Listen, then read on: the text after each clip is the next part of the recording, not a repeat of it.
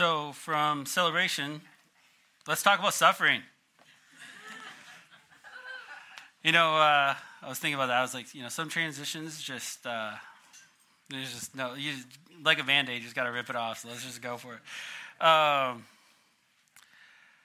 So this passage today, we're talking a lot about suffering. I mean, that seems pretty clear. In case you didn't, catch it as those verses are being read.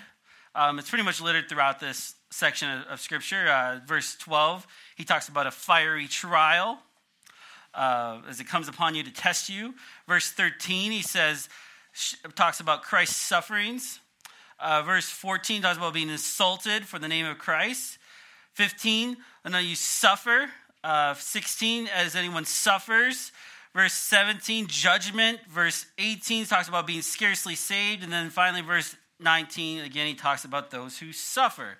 So suffice it to say, we're going to be talking about suffering today. Now, if you think about the context that led up to this, it's easy for us to just assume at the time, like that Peter's kind of like just totally shifting gears here. Like he was just talking about this. He just made this awesome statement in verse 11 about the people who have gifts of the Spirit, using them to strengthen the body of Christ, strengthen one another by giving these gifts of God, using them for one another's benefit. And he says, in order that in everything, this is verse 11, in order that in everything God may be glorified through Jesus Christ, to him belong glory and dominion forever and ever. He even gives an amen there. And so it's easy for us to kind of think okay, now he's totally shifting gears. Because if you think about what are the big highlights that we talked about from 1 Peter, we highlighted in how when he started out, he talks about the church being a set-apart holy nation that's living in kind of this exiled world. We're kind of living in exile as we worship God, try to follow God, and the rest of the people kind of are looking at us like, oh, you're weird. And we talked about what that means to live as an exiled people and how we're supposed to live, talking about submitting to authority and following those who, by showing our devotion to God, showing our love for God in the way that we respond to people who have authority in us, in the way that we treat people, in the way that we respond to one another and treat one another. In chapter 3, he talks about wives and the ways that you show the love of Christ by the way that you submit and follow your husband, and the way that you can point others to Jesus Christ, and the way that we treat one another in our marriages. I don't know about you guys, but I can attest to the fact that Megan, all the time, and the way that she serves me, not that Megan is my servant, not that Megan has to do everything I need and do all this stuff for me, but because she joyfully does it, and because she's always there serving me and always taking care of our household, I am constantly finding myself thanking God, thanking Jesus Christ for her in my life. Not because I think she's anything so great, well, she is so great, but because I know why she does it. Because I know the change in her life that God has done through her life and who he's made her to be and who Jesus has made her to be. And that's why I'm so blessed to have such an amazing wife, because of who Jesus has made her into. Not because I deserve it. I don't. I can tell you that many times. Don't deserve it a lot. But Megan always is pointing me to Jesus, to thanking him, to glorifying him, worshiping him. And then it talks about the gifts, like we talked about last week. We hit on those, like the gifts of God and using those to serve one another and build the church up, and how the church can be built by us serving one another, by us using our gifts to help one another, to push one another, to exalt, to encourage one another, teach one another. So where is this suffering coming from? But the reality is, if you were reading really closely, this has actually been a theme that Peter's also been hitting on. Let me highlight for you real quick a few passages through each chapter where he talks about suffering. In chapter 1, verse 7. I'm going to start with verse 6. In this you rejoice, though now for a little while, if necessary, you have been grieved by various trials, so that the tested genuineness of your faith, more precious than gold, that perishes though it is tested by fire, may be found to result in praise and glory and honor at the revelation of Jesus Christ. In chapter 2, he talks about, in verse 22, he's talking about Jesus. He says, he committed no sin, neither was deceit found in his mouth. When he was reviled, he did not revile in return. When he suffered, he did not threaten, but continued entrusting himself to him who judges justly. So we see suffering there as well. Chapter 3. There we go. He says in verse 9, he says, do not repay evil for evil or reviling for reviling, but on the contrary, bless, for to this you were called. Later in verse 14, he says, but even if you should suffer for righteousness' sake, you will be blessed. Have no fear of them, nor be troubled. And then finally, we see in chapter 4, he even started out, verse 1, he says, therefore Christ suffered in the flesh, arm yourselves with the same way of thinking, for whoever has suffered in the flesh has ceased from sin. So, this idea of suffering isn't just something that Peter's just all of a sudden like, oh, let's talk about suffering.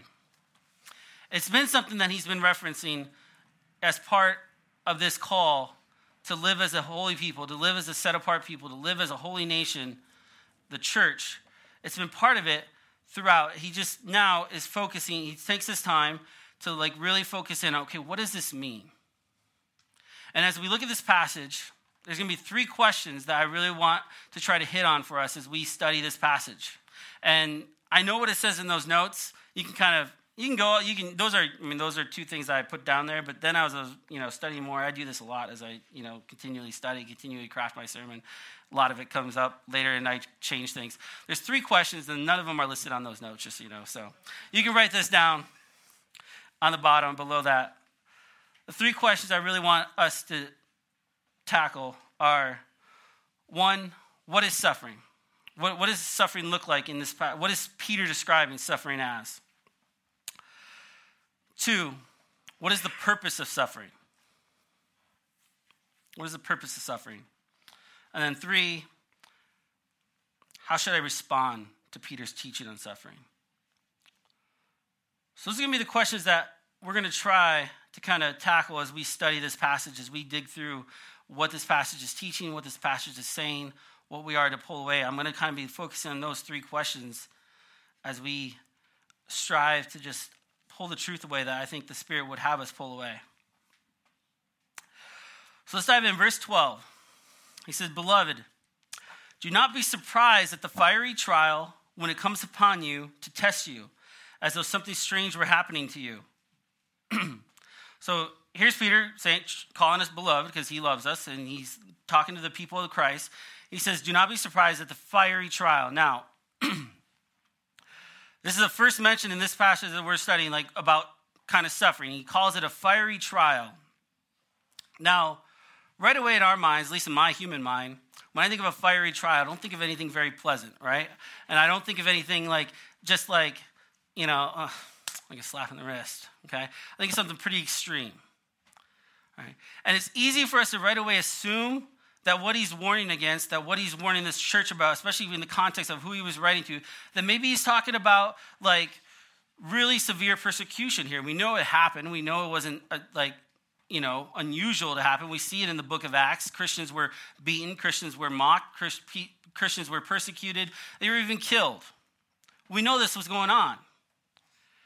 So the immediate assumption would be to think, well, by fiery trial, he's talking about like heavy-duty persecution, like really severe stuff. And I'm here to tell you, if that's right away where you want to jump to, I want you to pull back a little bit, because that's actually probably not necessarily what Peter is saying. Well, that type of persecution definitely might be included. Peter's not only referencing the type of persecution that happens when you're beaten, imprisoned, or even threatened to be killed. Peter's talking about something that actually, if you look at the whole context of Scripture, there's a theme that is present about this idea of a fiery trial. In fact, remember when I read from chapter 1, what he said there? He said, so that the tested genuineness of your faith, more precious than gold that perishes though it is tested by fire, may be found a result in praise. When he's talking about suffering there, he talked about a trial by fire. He talks about gold being refined by fire. This fiery trial thing wasn't necessarily meant to refer to like an extreme amount of like heavy duty persecution that like someone's being burned at the stake or something crazy like that. It's referring to this process that the Old Testament used to describe sanctification. When we're being made holy, there was this idea of refiner's fire. We even have a little chorus that if you've been in the church a while, you've probably sung it at some point, like that song that's called Refiner's Fire. This idea being that, when you have a precious metal like gold, they would, I don't know, I'm not a smith, I'm not a blacksmith, I don't really know exactly how the process works. I just know there's a fire involved, and somehow through the purification process, in the end, you end up with a piece of gold that is more pure gold than it was to begin with. You're ridding out the stuff that's not of actual gold. And you make it, through that refiner's fire, you make it something pure gold. And this was something that the Old Testament used to kind of describe Christians, or not Christians, but followers of God, people who were trying to like strive to be more like God, this process that they would have to go through of like a refiner's fire, like being stripped away from the things that were not of God. And so this idea of fiery trial isn't just meant to refer to that kind of extreme kind of persecution, but maybe it's meant to refer to any kind of testing or something that's happening to us that is meant to strip us away from the things that isn't focused on God. And what does Peter say about that? He says, don't be surprised when this comes upon you to test you, to purify you, as though something strange were happening to you. In other words, for Christians, this shouldn't be something that's so uncommon. It shouldn't be something that's so misplaced that we're like, whoa, God, what the heck? Like, I thought she loved me. Why am I having to go through this? We shouldn't be surprised. It shouldn't be something strange. It should be happening. We know it's going to happen. We're told it should be happening. Then Peter continues. He says, but rejoice insofar as you share Christ's sufferings, that you may also rejoice and be glad when his glory is revealed. Now, again, describing, so what is this suffering that Peter's talking about? All right? He talks about sharing Christ's sufferings.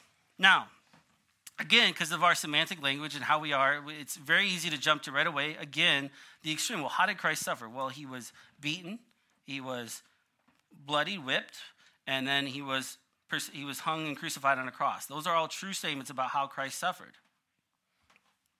Now, when you really dig into the language of how this phrase, another way to say this is the sufferings but rejoice insofar as you share in the sufferings of Christ.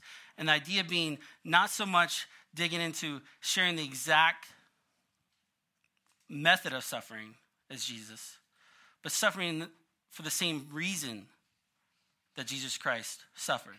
Why did Jesus suffer? Why was he ultimately put to death? Because he declared himself to be the Son of God. Because he declared himself to be the way to heaven. He declared himself to be the one true King of the Jews. He just declared truth about who he was, the Son of God. He was God in the flesh. And because of those declarations, he was ultimately put to death. So sharing in Christ's sufferings doesn't necessarily mean, doesn't exclude, it doesn't mean that you won't suffer in the ways that Christ suffered. But it doesn't mean that necessarily you're going to suffer in that same way, but it means you're suffering because you also are declaring Jesus to be who he is. When you partake in the sufferings of Christ, it is saying you are partaking in sufferings because you are declaring Jesus to be who he is, that he is the Son of God, that he is sitting at the right hand of the Father, that he is ultimately going to come back and bring judgment upon this world, that he is the way, the truth, and the life, that no one comes to the Father except through him. When you declare these truths and you suffer because these truths are defining your life, then you are partaking in the sufferings of Christ. You are sharing in the sufferings of Christ. And what does Peter say of what to do about this? He says, but rejoice when you share these sufferings. He says that you may also rejoice and be glad when his glory is revealed. In other words, rejoice now that you're getting the chance to suffer for Christ's sake, because guess what? The fact that you're getting to suffer for Christ's sake, it means you're just going to be rejoicing all that much more later when the glory of Christ is revealed, how much more will your joy be? How much more will you be glad? How much more will you be rejoicing because you had the opportunity to rejoice in your following of Christ and for your sufferings with Christ now here on earth?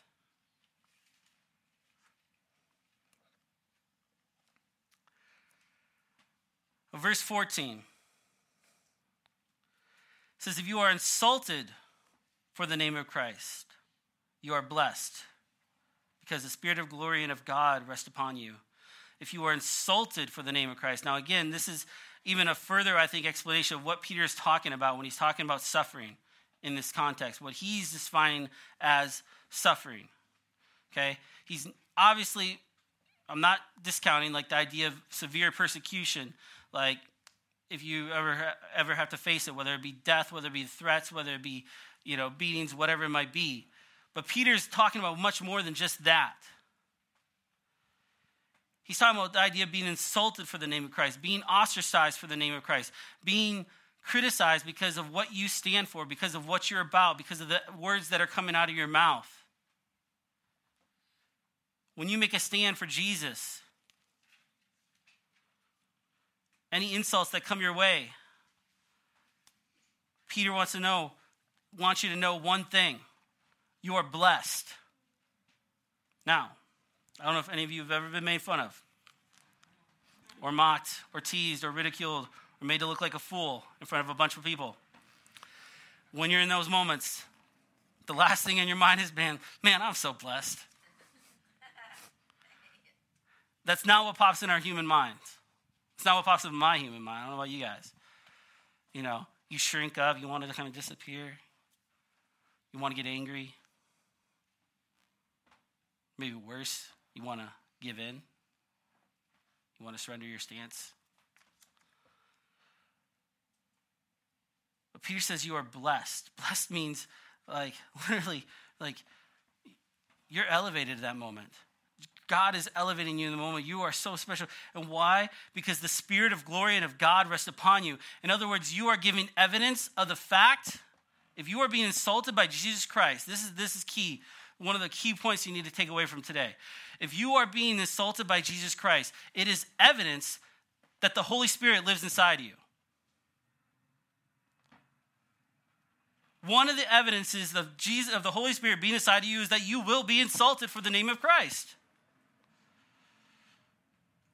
It's a blessing. Not because it's fun to be insulted, but because of what it means. Because of what you are saying. You are saying the Holy Spirit resides in me, and therefore I'm going to make a stand for the name of Christ. Even if it means I'm going to be faced with ridicule. Even if it means I'm going to be ostracized. I'm going to be cut off from people's lives. Even if it means whatever kind of oppression or insults or whatever you might be facing. I'm going to make this stand because the Holy Spirit resides within me.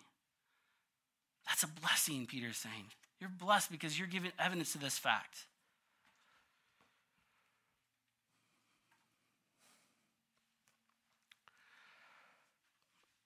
And Peter continues. He kind of gives a verse of kind of contrast. Again, I like that we're kind of, the reason why I wanted to tackle the question of what is suffering, because I think Peter, for some of this, is kind of trying to define it himself for us, for our sake. Verse 15, he says, but let none of you suffer as a murderer or a thief or an evildoer or as a meddler. In other words, Peter's not naive here. He's not saying the only type of suffering is this type of suffering that we're talking about is the suffering of Christ. Right? Suffering is a real part of the world that everybody experiences, Christian or non-Christian alike. And as I was kind of studying, in my own mind, as I was breaking this down, there's three kind of categories of suffering that I would place most things in now. You can place them however you want, but these are the three categories I would place suffering in. There's the type of suffering that we're talking about today, which Peter is talking about, which is the sufferings for Christ's sake, meaning you are directly suffering as a direct result of your stand saying that I stand for Christ, I stand for Jesus, I believe in him, I believe he is the Son of God. Whether it's by your words and actions, however it is that you're expressing that to people, any kind of suffering you face from that, from them, from being overworked, from being overtired because you're giving your all to Jesus, from any kind of sickness you might have because you're just pouring everything out to him, Those type of things, I believe, are what Peter's getting at. There's a middle category that when talking about, I want to be very careful here. Because the last thing I want anybody to walk away from is thinking that I'm talking about some and dismissing anybody's suffering. Because suffering is real. All suffering, I believe, deserves our response of compassion, love, support, standing alongside. But there's a middle level of suffering that I would categorize as just the suffering that results of living in a fallen world, fallen creation. Suffering that everybody experiences. Not saying it's not real, not saying it's not valid, but suffering that everybody encounters, Christians and non-Christians alike, that isn't distinctly a result of, because you're a Christian, this is why this is happening, because you're having to suffer for this. We could be talking about the loss of loved ones. We could be talking about sickness, severe sickness. We could be talking about injuries. We could be talking about like loss of work, financial crisis, weather disasters, a bunch of things that could be happening that are real things that people suffer from, Christians and non-Christians alike. But I would categorize those as kind of a middle thing that Peter's not necessarily talking about because they're not happening to you directly because you're a follower of Christ. Again, hear me clearly. Not saying that means we just like, oh, you're not really suffering for Christ, so you get over it. That's not our response whatsoever.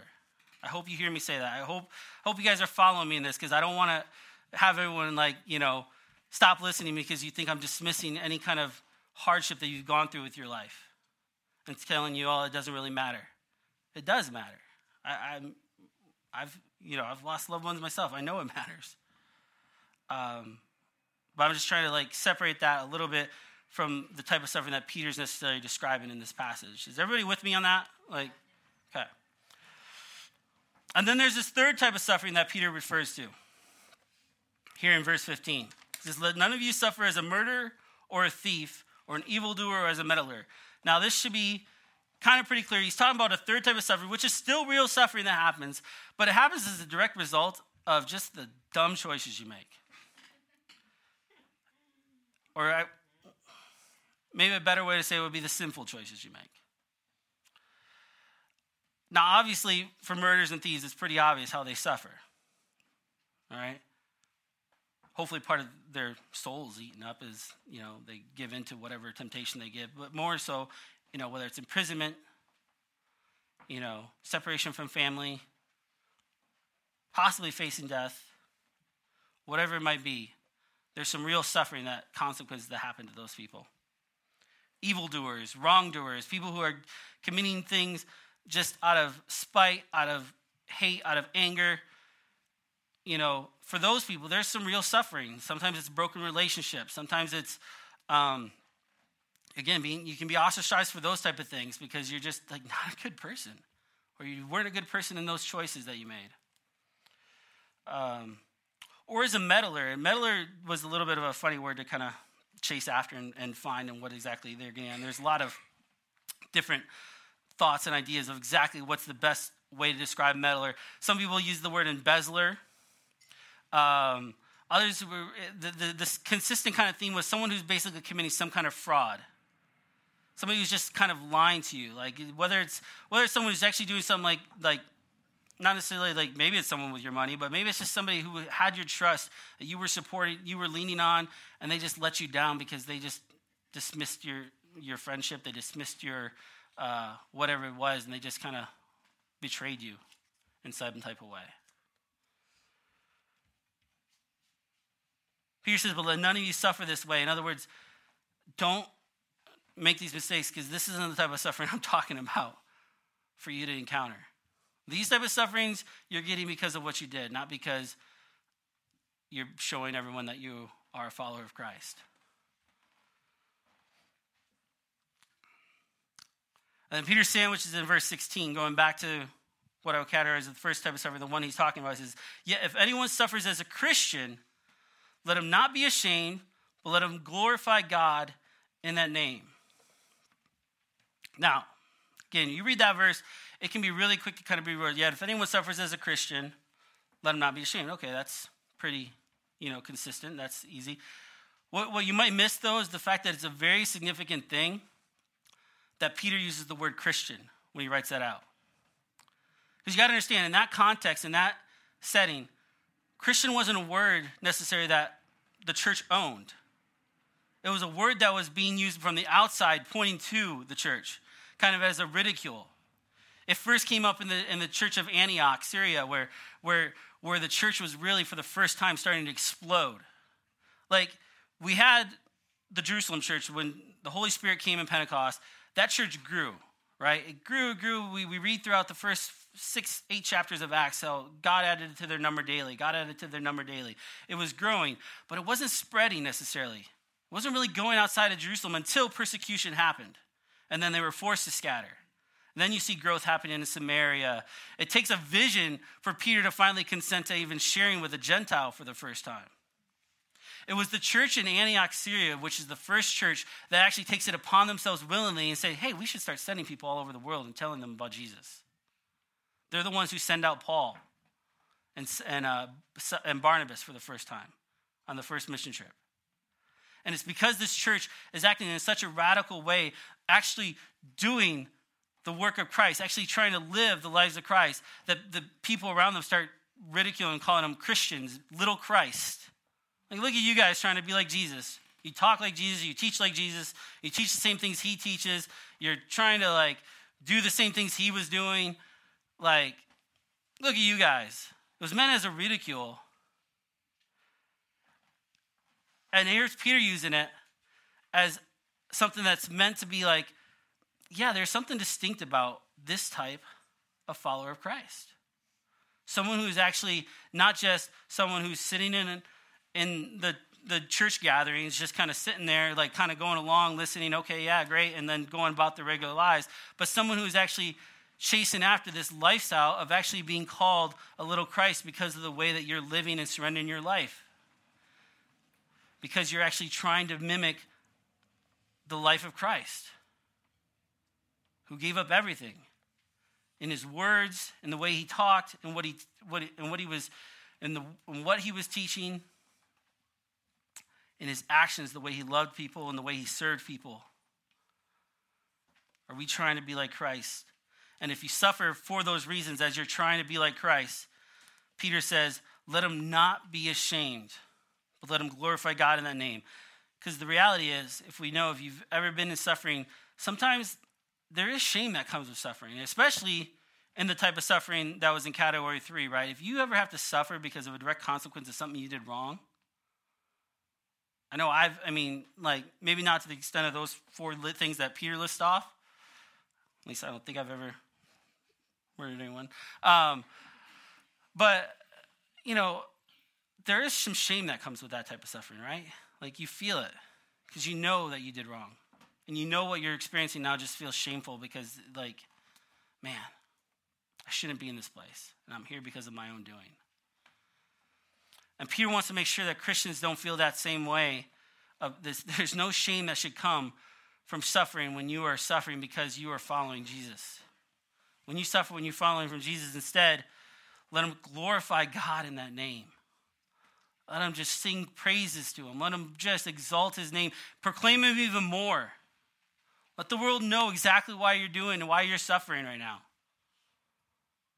Let them all hear.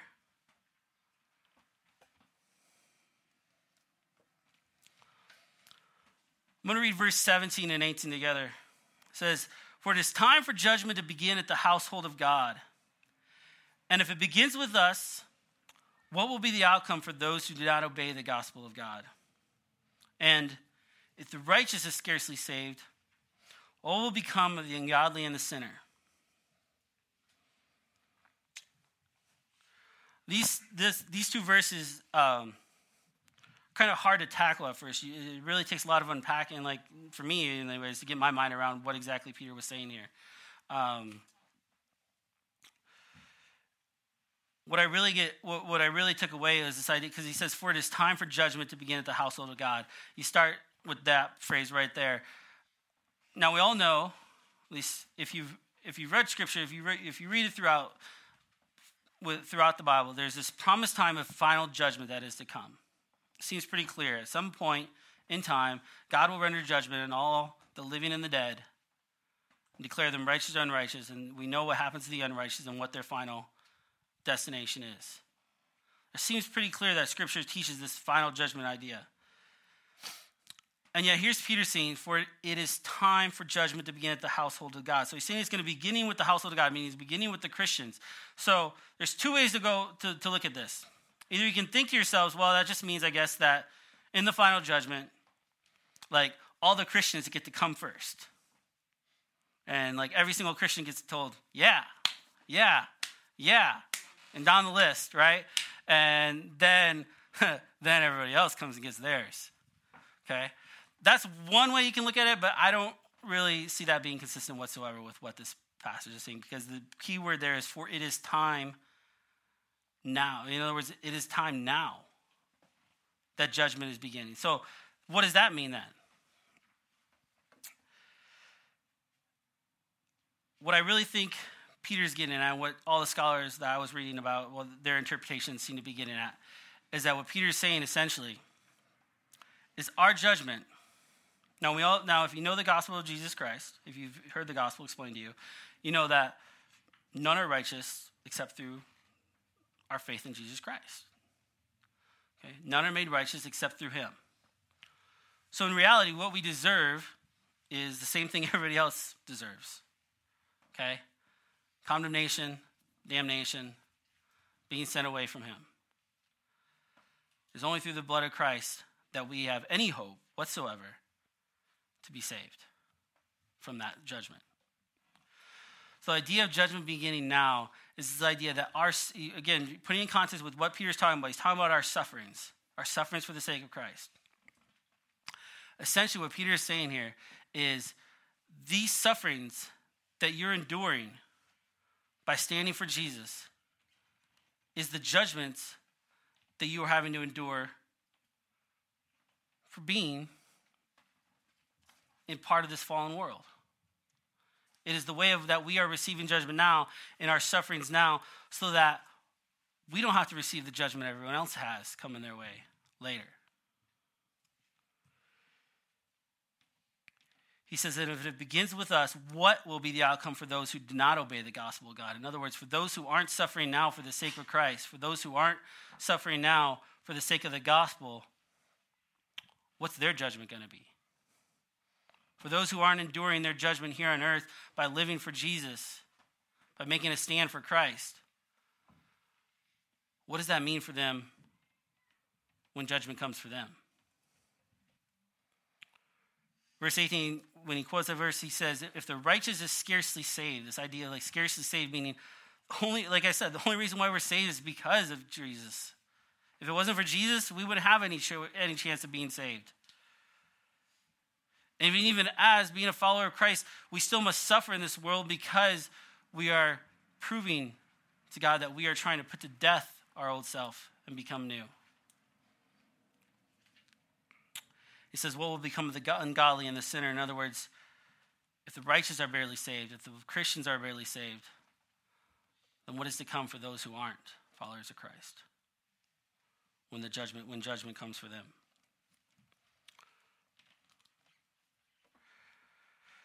And finally, he wraps it all up with verse 19, and this kind of puts a summary on these last two verses. He says, therefore, let those who suffer according to God's will entrust their souls to a faithful Creator while doing good.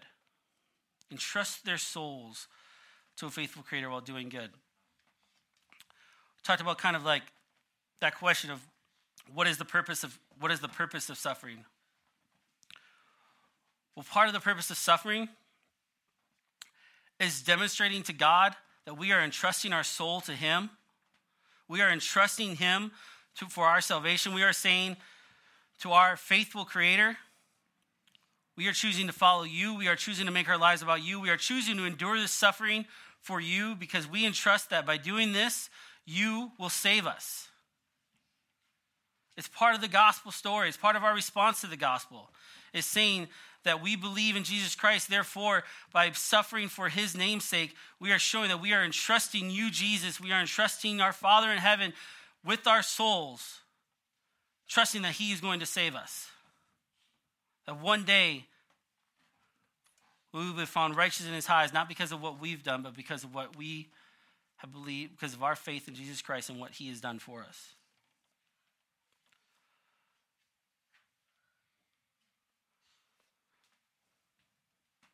This passage, or that section right there, is meant to mirror, by the way, 1 Peter 2 when he talked about Jesus suffering. I read that earlier. It says, verse 23, when he was reviled, talking about Jesus, he did not revile in return. When he suffered, he did not threaten, but he continued entrusting himself to him who judges justly. Jesus endured the suffering that he did here on earth because he trusted the Father above. He knew that the Father was going to place him in the place of exaltation, the place at the right side of the throne, next to the Father, because God was going to judge him justly. He trusted that, and that is why he was willing to endure all the suffering that he did, because he trusted God, the Father, perfectly.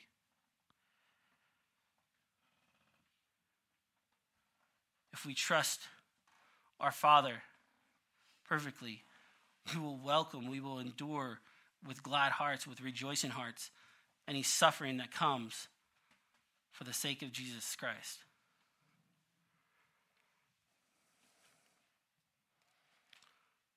So we respond to suffering by rejoicing, by feeling blessed, because we know what that means. The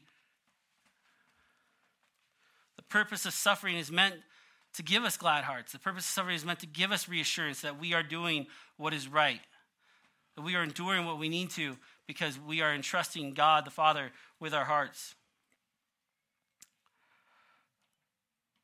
So how should we respond? That last question I put in there. How should I respond to Peter's teaching on suffering?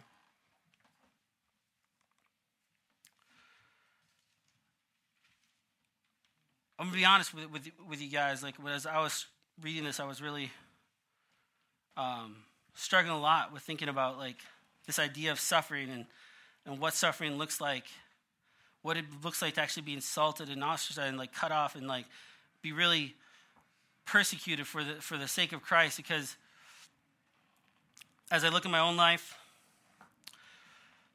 as I look at lives of believers around me throughout my time in the church, from whether it's junior high, high school, throughout being a youth pastor, I don't see a lot of suffering happening on Christians' end. We're so blessed. We are blessed to be in a culture where we have so much religious freedom.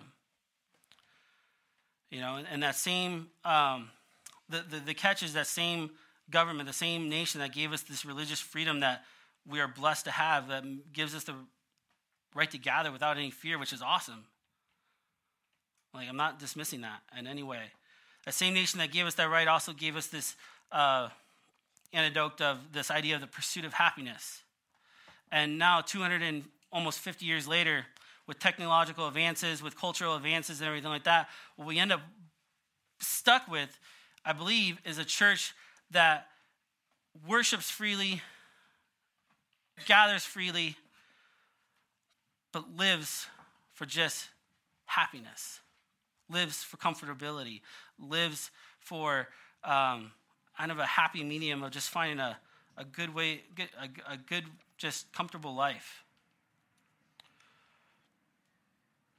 And I'm not saying this with any kind of condemnation, because honestly, I was convicted to myself. I was talking with Daniel and Will, and I was like, I'm just looking at myself. I spent 8 years as a youth pastor in Grace Church. And I was thinking about those 8 years.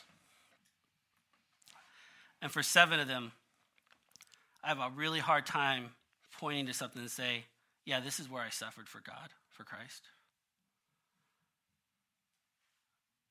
I mean, I'm sure if you had asked me during the time, I'd probably point to, I had a lot of times where I've come back from a mission trip really tired. It was really rough. Or, like the stress of preparing a 5-day camp for 4th through 8th graders, that's tough. That's hard. It's a lot of work. And I suffered. I'd point to those things, and I'm not dismissing those things as things that weren't good, that didn't have great results and great blessings that came from them. But I'm just convicted of my own self as saying, like, when did I truly suffer? And honestly, for me, I don't know if I've experienced true suffering until 2014. I'm going to share with you guys a little bit. Some of you know a good chunk of this. Some of you might not know anything at all if you don't know me very well. Honestly, I knew at some point in my life I'd probably be sharing this from a testimony standpoint. I didn't know if it'd be this soon. But I talked with Megan, and I got her blessing to do it. And really why I'm doing this because I'm really comfortable with you guys. I love you guys. I trust you guys. I'm letting you guys in on a portion of my life that honestly isn't necessarily over.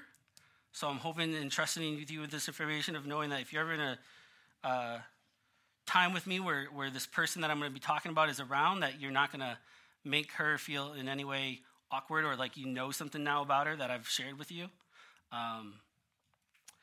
But 2.5 years ago, in 2014, Megan and I made the decision to open our home and take in a 15-year-old girl. Her name is Audie. And dramatically changed what life on mission meant to me. And I was a youth pastor. I was someone who I thought was giving everything to Jesus because I was called to do so back in 2004 or 3 at a summer camp. So I thought I was giving all to Christ. It wasn't until I truly started giving all to Christ that I had a new perspective for what that meant. We had been counseling her for a while. She'd come over here with her sister, living with her aunt and uncle because of a really broken situation. And things weren't and after a couple years living with her aunt and uncle, things weren't going well again. And there was a lot of things that led up to the decision, but we decided to bring her into our home and have her stay with us. At first, I arrogantly thought to myself, well, we want to bring her in because I can fix her. Because I know all this stuff. I know, I've been working with youth for all this time. Like, I've been studying some biblical counseling stuff, all these different things. Like, she comes lives with me and Megan. Like, it's all going to be better. It took about 2 months for that to get broken down and me realize, you're an idiot. I still remember, after we brought her in, we were committed to her staying with us. 2 months into it, we tried to start her in school, and that just blew up for just all the different stuff that she had going on with her. She couldn't handle it, just emotionally, mentally, anything. So me and Megan went on a walk to decide what we were going to do as far as deciding to homeschool or whatever. And I remember sitting down with her at a park. I think it was actually at the back of the church. They had a little playground there. And sitting down with Megan and saying, for the first time, realizing, being like, I think God's making it pretty clear to us that we're not doing this because we think we're going to have a big victory here with Audie. We can't do it for that reason. If we were doing it because we pridefully think that we were going to fix her, then we're not going to be able to survive this. Because we're just going to get disappointed over and over and over again. I was like, but if we're doing it because we believe firmly this is what Jesus has called us to do, called us to be, and we're doing it for the strict purpose and purpose alone of saying that we are just following Christ and what he has commanded us to be, then however she turns out, we will be reassured in knowing that we're doing the mission of Christ. That we were following his guidelines for us. We were following his Holy Spirit's leading on our lives.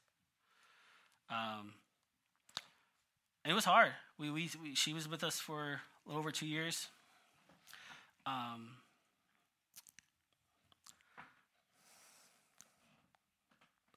can't tell you how many nights I would, man, I didn't think I was going to get this emotional. Sorry. I can't tell you how many nights I would be in bed with my wife, and my wife is just broken, just crying in tears because she's exhausted from doing all that was involved with Audie, with homeschooling, with talking, with trying to like break this girl out of this like hard shell that she was in, from feeling like you're just constantly like my wife, because she was the one I was working, whether it was when I was at church or even like shortly after that I started working at Enterprise too. You know, I'm working throughout the days, and so my wife is the one there every day, like just pouring herself out every day and getting nothing in return. So of course, by the time I'm home and we're getting in bed, like she's just like so in need of like that reassurance, and so I'm emptying myself out to Megan and having to trust on and having really no one there to like being pulled on for me except just my faith and my belief that what we were doing was what was necessary.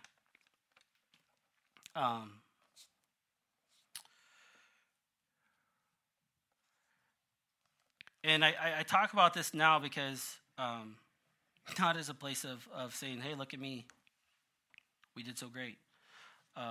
Because honestly, we probably did a lot of things wrong as we stumbled through that for 2 years. And ultimately, like, Audie, she's still a part of our lives, though very limited. She moved out when she was 18, and then some of you know, she moved back in last this spring, like May or February, I think. She lived with us for about 8 months more again. She came back because she was in financial crisis, and we were just wanting to love her and just wanting to give her a place. And as we continue to try to pursue her and pursue a deeper relationship with us, she decided that wasn't for her, and she moved out again like a month ago. I say all that not to brag, but to tell you that for myself, as I look at suffering, when I look at what that means, I'm very truly convicted in the fact that even today, as I look at my life, I don't think that this is a real, like, outside of that time in my life, I have a hard time pointing to too many examples when that was a real part of my life. Probably last year when we were going through a discipline situation, but other than that, like, how many times in my life that I feel like I've been sacrificing enough. And that's really where I want to push us to, is not a place of shame, not a place of saying, well, go look for suffering. Go look for ways to just make yourself miserable. That's not what I'm trying to say. But what I'm trying to say, what I'm being convicted of is if there's times in my life, there's times like right now where I'm looking at my life and being like, I just don't really see myself experiencing suffering. It's not that I need to go look for something to just go rock my world again. But it makes me question, so am I really sacrificing enough? Am I really giving enough if I'm not experiencing suffering right now? Am I really giving up enough of my own pride, giving up my own happiness? If the most I'm suffering is because, it'd really be nice to be able to go out to dinner a couple more times this month, but that 10% that I got to give to the church really holds me back from living the luxuriously life that I want. I don't know that. I don't think that's suffering for me. If the most suffering I'm experiencing is, man, it really sucks that we had to miss the Seahawks game last week because we had to come to church. But there you go, Jesus. I suffered for my time with you. Then I don't know if that's the type of suffering we're looking for. I'm just challenging all of us as I'm challenging myself. Is there more that we should be given? Is there more that we should be given to him? And that brings me back to the place of the gospel. And that's where I want to loop this around. I don't want to loop this around as just something where Nathan's trying to shame anybody. Nathan's trying to point the fingers at anybody. loop it back to the gospel and what the gospel message is all about. The gospel message is all about Jesus Christ, the Son of God, the creator, the author of creation, coming to this world, giving up everything of who he was. He was literally God. He is literally God. And he gave that all up to live this life on earth, the son of a carpenter, and ultimately laying down his own life for doing nothing wrong. Why? For us. Because he trusted the Father, and he knew that this was the only way we could be saved. So in response, what are you going to respond with? Are we really going to be, in response to that, wanting to cling to our own comfort all the time, wanting to cling to our own happiness? Or are we going to be responding with saying, Jesus, teach me to give up more. Teach me to give up everything. We sing these songs. We just sang the song that just said, like if all of you it means less, like take everything. We sing that song. We sing songs about sacrifice all the time and like wanting to lay it all out. But I challenge you, if suffering is not a real part of your life, I don't believe you're laying enough down for the sake of the cross. I challenge that to myself. I challenged that to myself a lot last night. I don't think I'm laying down enough if suffering isn't a real part of my life. Not that I want a miserable life, because I don't think it leads to a miserable life. Megan and I will both tell you that while it was definitely the hardest period of our life to date, it brought us closer to each other. It brought us closer to God. Again, like I said, it really taught me about what he's capable of with me even. I mean, sometimes I look at it, I'm like, so during the midst of that, I transitioned jobs, I transitioned churches, started helping Daniel with a church plant, all while doing this and still had enough, night after night after night, but still had enough just gumption to go.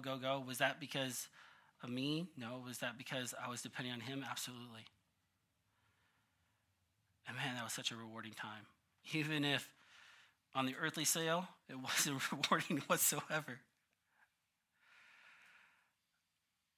But on the biblical level, for what it did for my relationship with God, for what it's teaching me, what it's continually teaching me, continually challenging me with, it was so rewarding.